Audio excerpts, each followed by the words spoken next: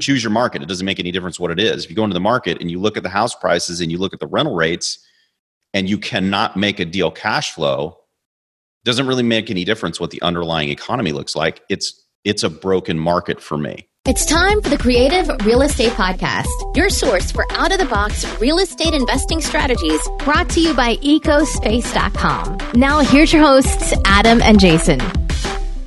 Welcome back to the Creative Real Estate Podcast. I'm your co-host, Jason J. Lou Lewis, and today we're very excited because we have a special guest on that's going to be talking about emerging markets, essentially going out, investing in the markets that are cash flowing, riding that wave up, and then taking advantage of the opportunity to sell and go diverge into a new emerging market. And given the current economic situation that we're currently having, I think there might be some opportunity out there to find some possibly new emerging markets. So today we have Mr. Ron Phillips on. Ron, welcome, good sir. Hey, happy to be here. Thanks for having me. Well, great. So it looks like you're CEO of RP Capital. And from what I understand, that is based in Salt Lake, but you live in the amazing town of Charleston. I see the little cool tree in the background there in your video. But you actually don't do business in either of those markets. My guess is because those have already kind of emerged per se. But it sounds like you invest and do deals in other markets around the U.S. Yeah, I mean, for instance, in Salt Lake, I just had a friend, because I've lived here for 2.5 years. I just had a friend that emailed me yesterday and said, "Hey, man, can you help me sell my house? I've got a tenant in it. It looks like it's perfect for you guys." And I'm like, "Cool, yeah, tell me how much the rent is and what you want for it." And he said, "Rent's about $1,900 and the price is $460,000." And I said, "No, man, that doesn't work. I'm sorry. You should, when your lease is up, get the tenant out and sell it on the retail market, man, because that doesn't work."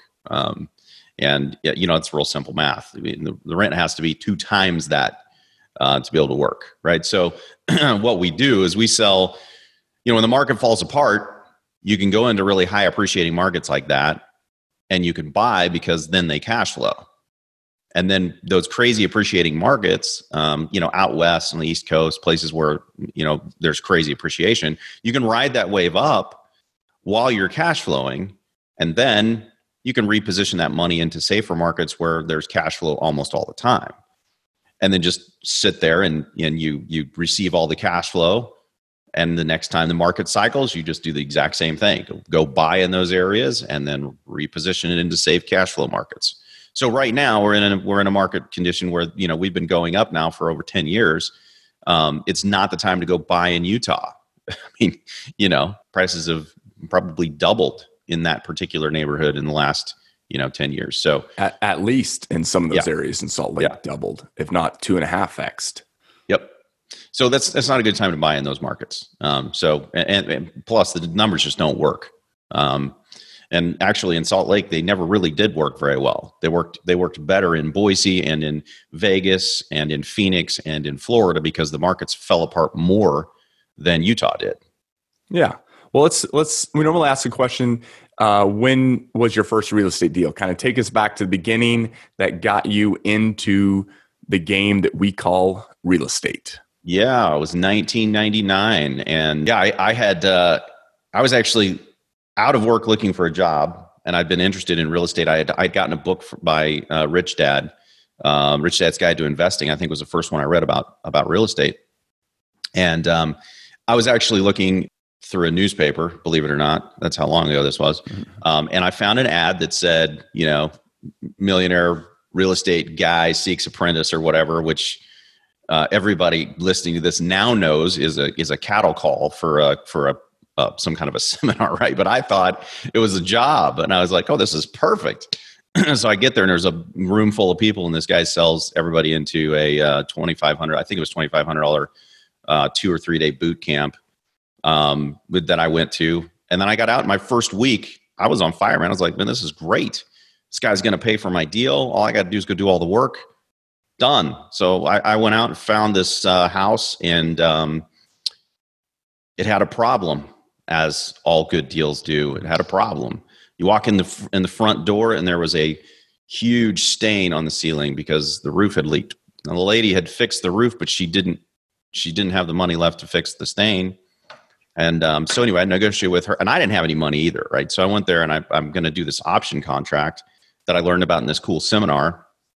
And my option consideration was to fix the roofs, fix the ceiling. And I said, worst case scenario, if I don't do anything, you're going to have a ceiling that's fixed, right? Second problem was I didn't know how to fix the ceiling. So I went and I got my brother, and I said, dude, if you help me fix the ceiling, and I'll split my end of the profits with you. And so he came in, and I think the drywall and everything cost us maybe $150 or whatever to fix this thing.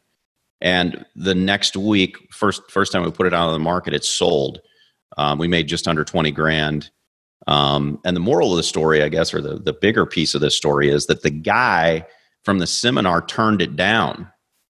So he could have had my brother's end of the profits, but he decided to turn it down.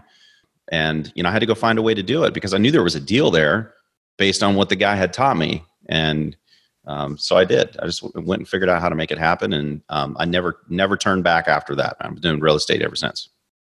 Awesome. So was this a deal that you had cold called? Do you door knocked? Do you send a letter? How did you acquire the deal? And then at that time, did you sell it on the open market, the retail side, or did you wholesale it, flip it?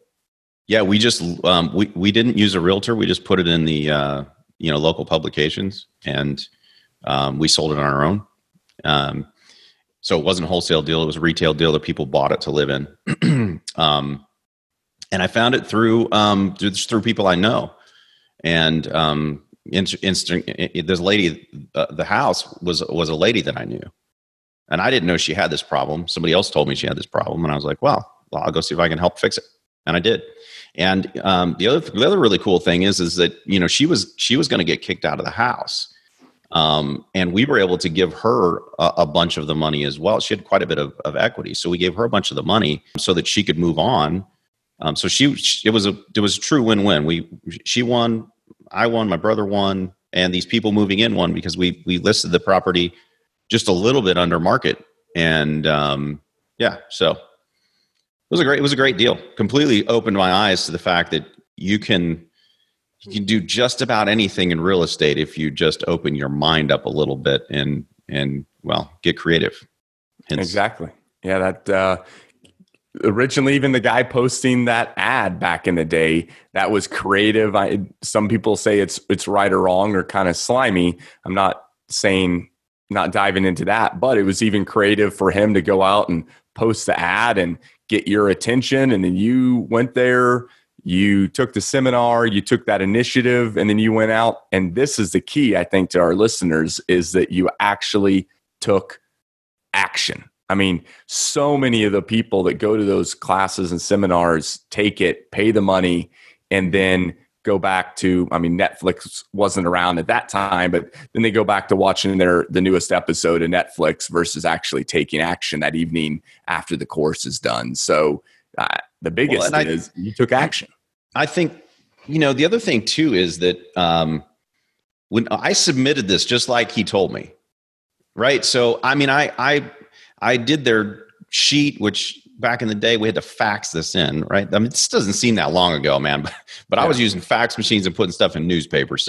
And going to the courthouse and looking through like microfiche. This is insane stuff. It's crazy just how much has changed in not too short of a time. Anyway, this guy denied me. And I'm like, and for a second I was a little bit crushed because I had trusted that I went down there, learned how to do this deal. And then I went out and did the work and found the deal. They were going to fund it. And I didn't have the money to do this deal. So, for that whole day, I was pretty crushed, man. I was like, man, here I found this deal and I can't do it. And I woke up the next day and I'm like, well, wait a second. The guy, he taught me how to do it. All I need to do is figure out how to take this option that I've got and turn this thing into, there's a deal there. I just got to figure out how to make it happen. And so I did. But I think a lot of people in that instance would have just gone back to doing whatever and let that crush them. And in real estate, the cool thing is that there's almost always a way. There's almost always a way. If there's a deal, there's a way to put it together. Sometimes you just got to sit back, take the blinders off and go, okay, what's the real problem here? Can I actually fix the problem? And if I can fix the problem, well, then there's a way to make this thing work somehow, right? For sure. He who holds the deal wins. Yep. And you had the deal and you won. So it's pretty cut and dry. If you can get out there and hustle and find the deal, then you can make it happen. So, well, let's dive into what we kind of wanted to talk about at the beginning.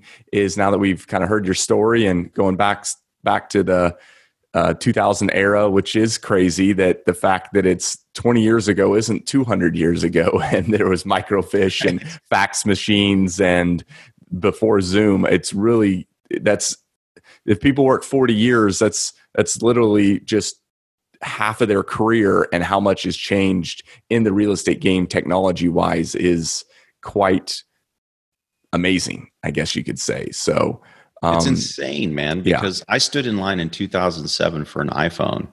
Yeah. An iPhone. Like now everybody has smartphones. Yeah.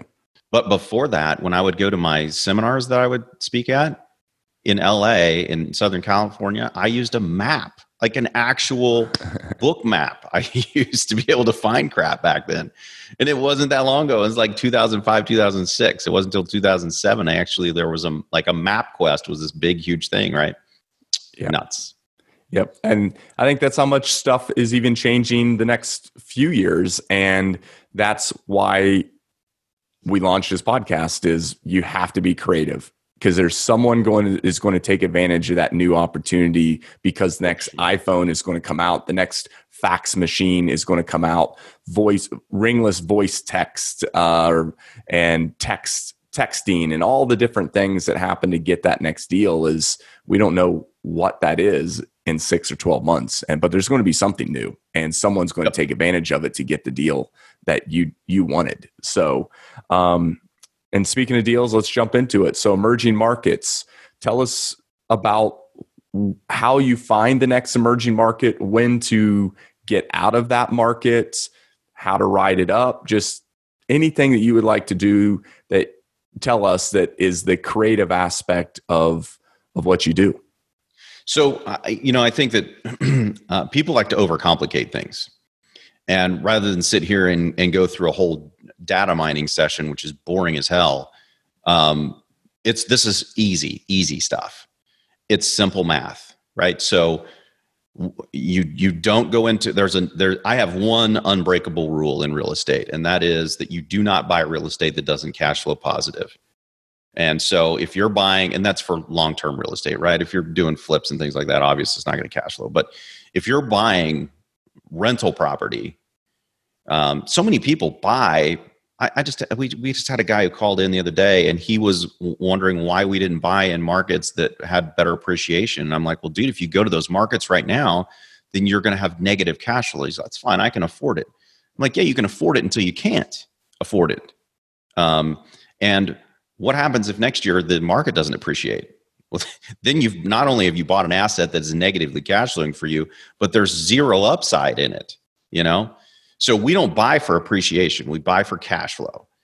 Cash flow is the name of the game. So my number one unbreakable rule is cash flow. So if you go into a market, choose your market. It doesn't make any difference what it is. If you go into the market and you look at the house prices and you look at the rental rates and you cannot make a deal cash flow, doesn't really make any difference what the underlying economy looks like. It's a broken market for me. I won't go there.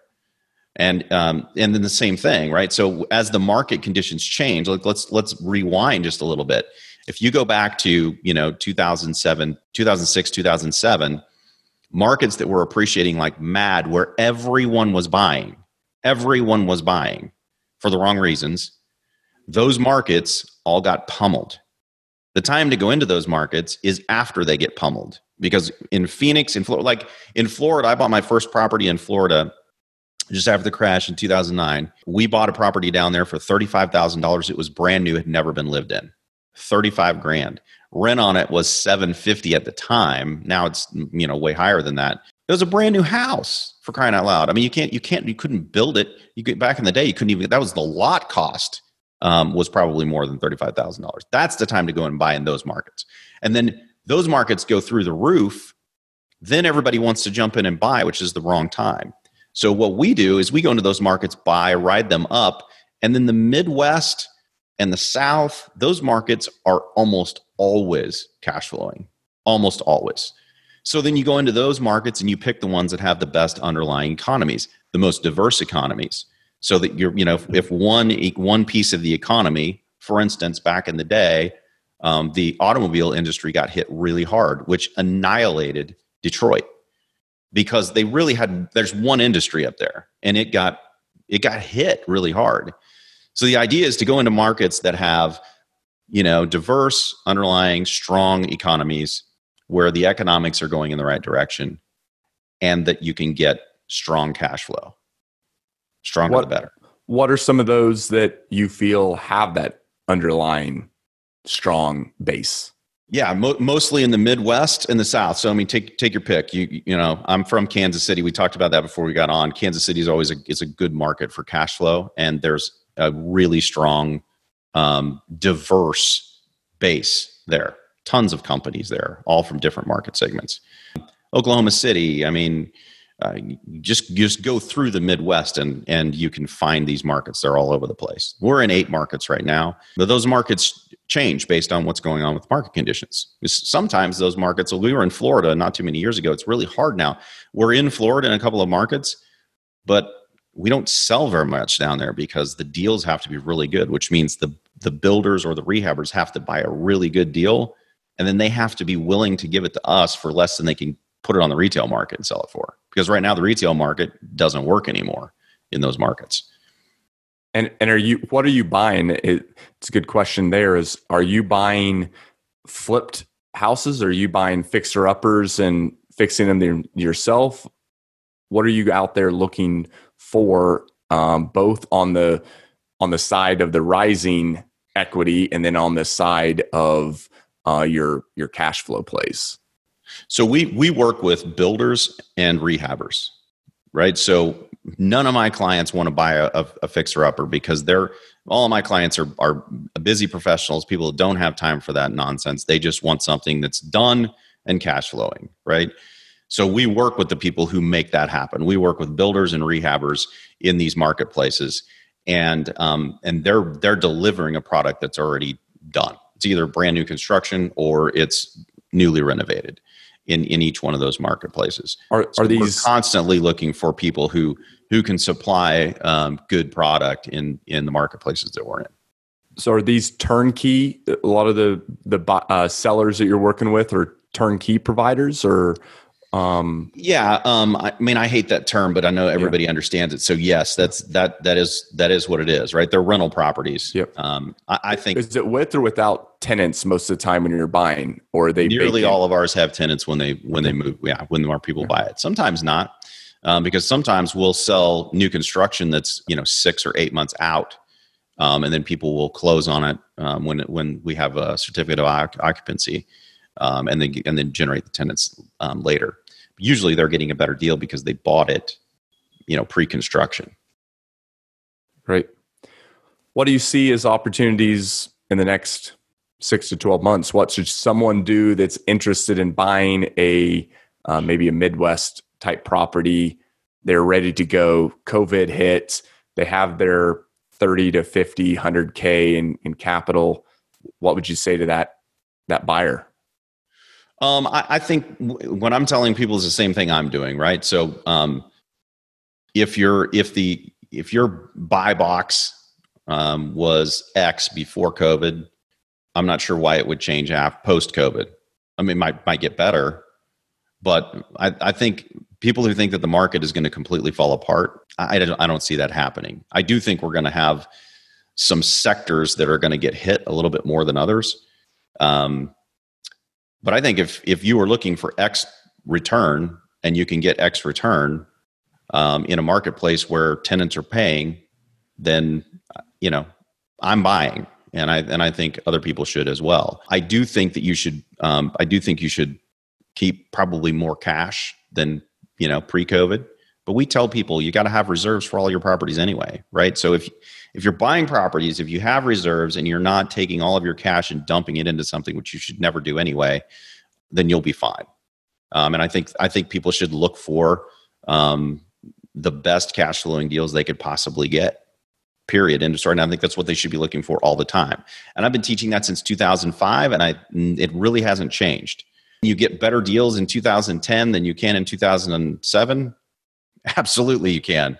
Does anybody know when 2010 is going to happen when they're in 2007? No, nobody really does. So, and I actually did a historical look back to see from the top of the market, if you bought at the top of the market in a cash flowing market where you actually had cash flow and you held that property for 10 years, and during that 10-year cycle, another person actually waits for the bottom and then buys, the returns are not that different because the person lost 5 years of cash flow. They lost 5 years of principal reduction from somebody paying their rent down.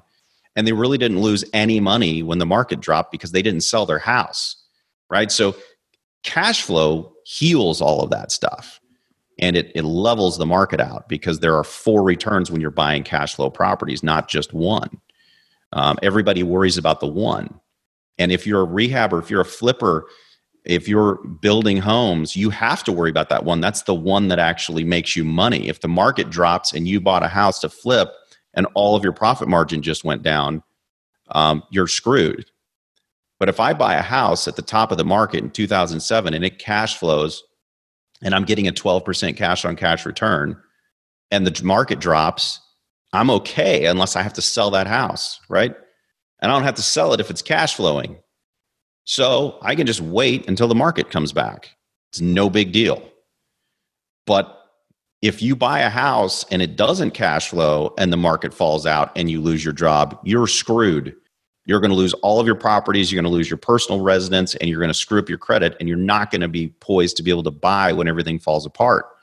So that's what I would tell people is real estate, you can make good deals all the time. All of the big players in the business that I know right now are still making really good deals. Yeah. One of the first ones I bought back in 2006 was in Kansas City, and it cash flowed then. It took a decent hit in 2010, 2011, but I bought it for cash flow and didn't really affect me too much. The market has rose up during that time and gone past where I prior bought it in 2006, and we did a similar 10-year analysis on that property to kind of see when we bought it, if we would have bought it in 2010, would it have mattered? And we came to a similar conclusion as yourself, is that we were still better off buying that in 2006 and having the market dip because we didn't have to sell. And that's something I'm a huge believer in, is the only time you really lose real estate or lose in real estate is when you're forced to sell. Yep. Historically, if you're able to hold on to it, it historically has gone back up to where you bought it and most likely above.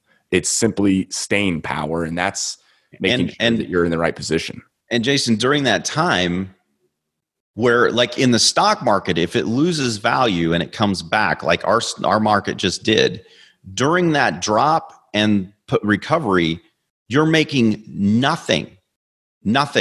So even if you're a long-term holder in the stock market, you're making nothing. Where in real estate, you've lost one of the 4 returns. That means you're still getting 3. You're still getting your cash flow like you did. Someone is still in your house paying off your mortgage, right? They're paying off your principal, which is a return, and you're getting tax benefits for having that property the entire time. Those 3 add up to significant double-digit returns, period, end of story. And the other one comes back just like the stock market. I would prefer to get paid in the interim. If I have to lose money on appreciation or my gains, I would prefer to get paid 3 other ways while I'm waiting for the market to recover, just like you did in Kansas City. Yeah, it's now, I think that one's, we owe $89,000 on that, and 15 years or so holding that asset. It's it's almost getting close to being paid off. So very big believer in the staying power of real estate when you're buying rentals. So I think that's a great way to transition into our quick break, and then we'll come back for the final five. Hey, it's Adam Adams, and I am thrilled and excited to announce the launch of my brand new YouTube channel. So I don't know if you like YouTube or not, if you watch YouTube or not, but if you do, head over and please subscribe to the Apartment Investing Show. This YouTube channel is 100% about apartments only. If you're looking to fix and flip, not the right show for you. If you're looking to invest in hotels, not the right show for you. This is the Apartment Investing Show, and I mean the Apartment Investing Show, and I'm thrilled and excited about it. If you can, do me a giant favor, run over there right now if you're a YouTube watcher and find the Apartment Investing Show. Please give me a rating and a review, like give us a thumbs up and subscribe, click that bell. We're going to be pushing out some amazing content on the YouTube channel. So if you are looking to scale and grow and get into apartments, whether it's syndication or just owning these on your own, the Apartment Investing Show is the right show for you. Go look for the Apartment Investing Show on YouTube right now, and I'll see you there. We are back with Ron, and we are going to jump right into the final five. Ron, tell us about your most creative real estate deal. Man, I actually think my most creative real estate deal was the first one that I did. And the reason I say that, we already talked about it, but the reason I say that is because I didn't know anything. It's easy to be really creative in real estate when you've been doing it for 20 years and you know a million different ways to do a deal.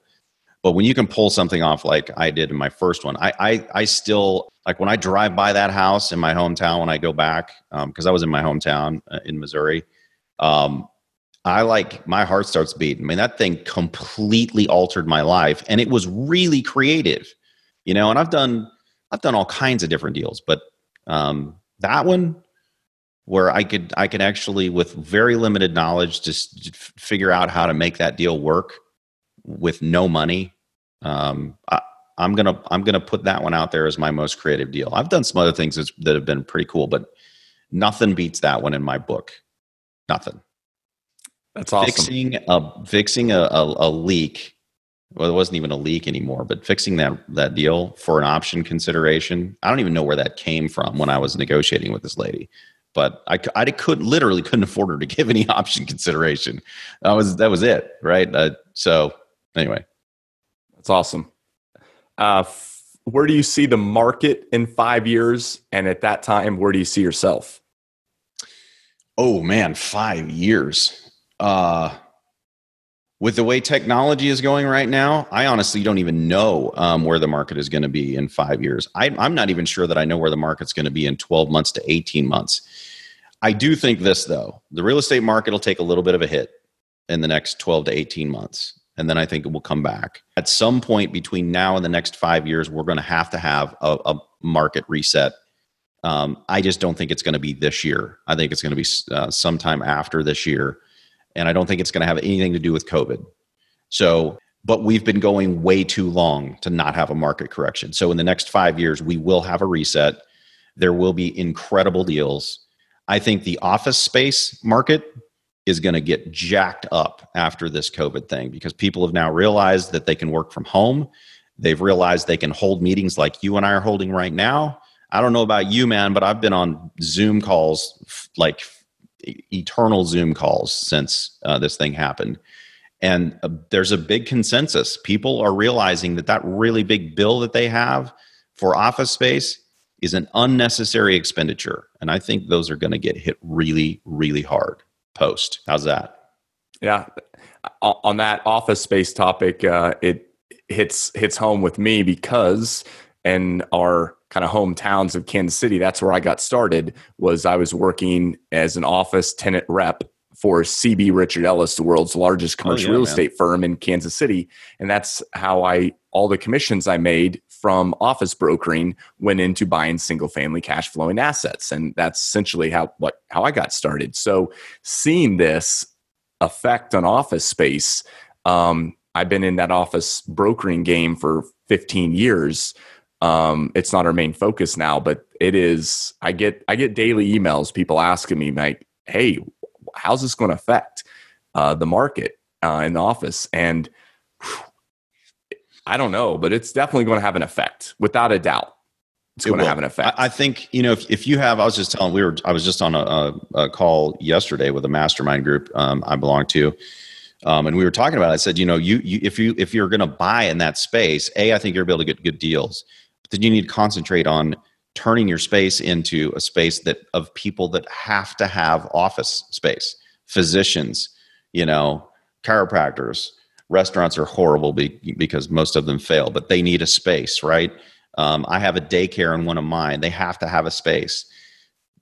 Businesses that must have spaces is what you need to make your building. That's what you need to make sure that it has everything that those people need. But the regular office building stuff, I think that stuff's going to get hit hard, man. I think it's going to get hit hard. Yep. And book. What's a book that you like to read or recommend to people? Right there, Compound Effect. We actually send this to our clients who buy. This is a perennial for me. I read it 2 or 3 times a year. It is the easiest read on the planet. Darren Hardy nails it in this book. The Compound Effect works in every single aspect of your life. If you can understand compounding, there's no way if you actually, I guess you can understand it and then not act on it and it won't do you any good at all. But if you understand compounding and you actually put it to work in your life, doesn't even matter. Financial life, spiritual life, health, makes no difference. This is a game changer book right here. And that's why we send it to our clients.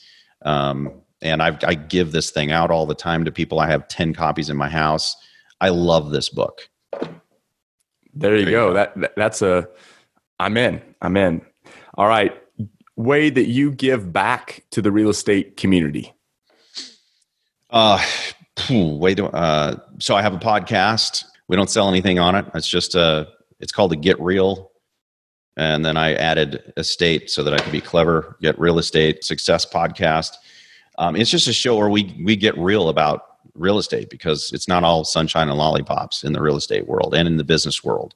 So I give back that way. And then in any other way, man, I try to get on podcasts like this and just give information about, what I think, my experience over the last couple of decades of doing this. I try to speak places when my friends call me and ask me to speak. Yeah, man, our whole company is based on give first, and I am a firm believer in that. Actually, I think that's the way you succeed. Another book, Give and Take, fantastic book about that subject specifically in business. Great read.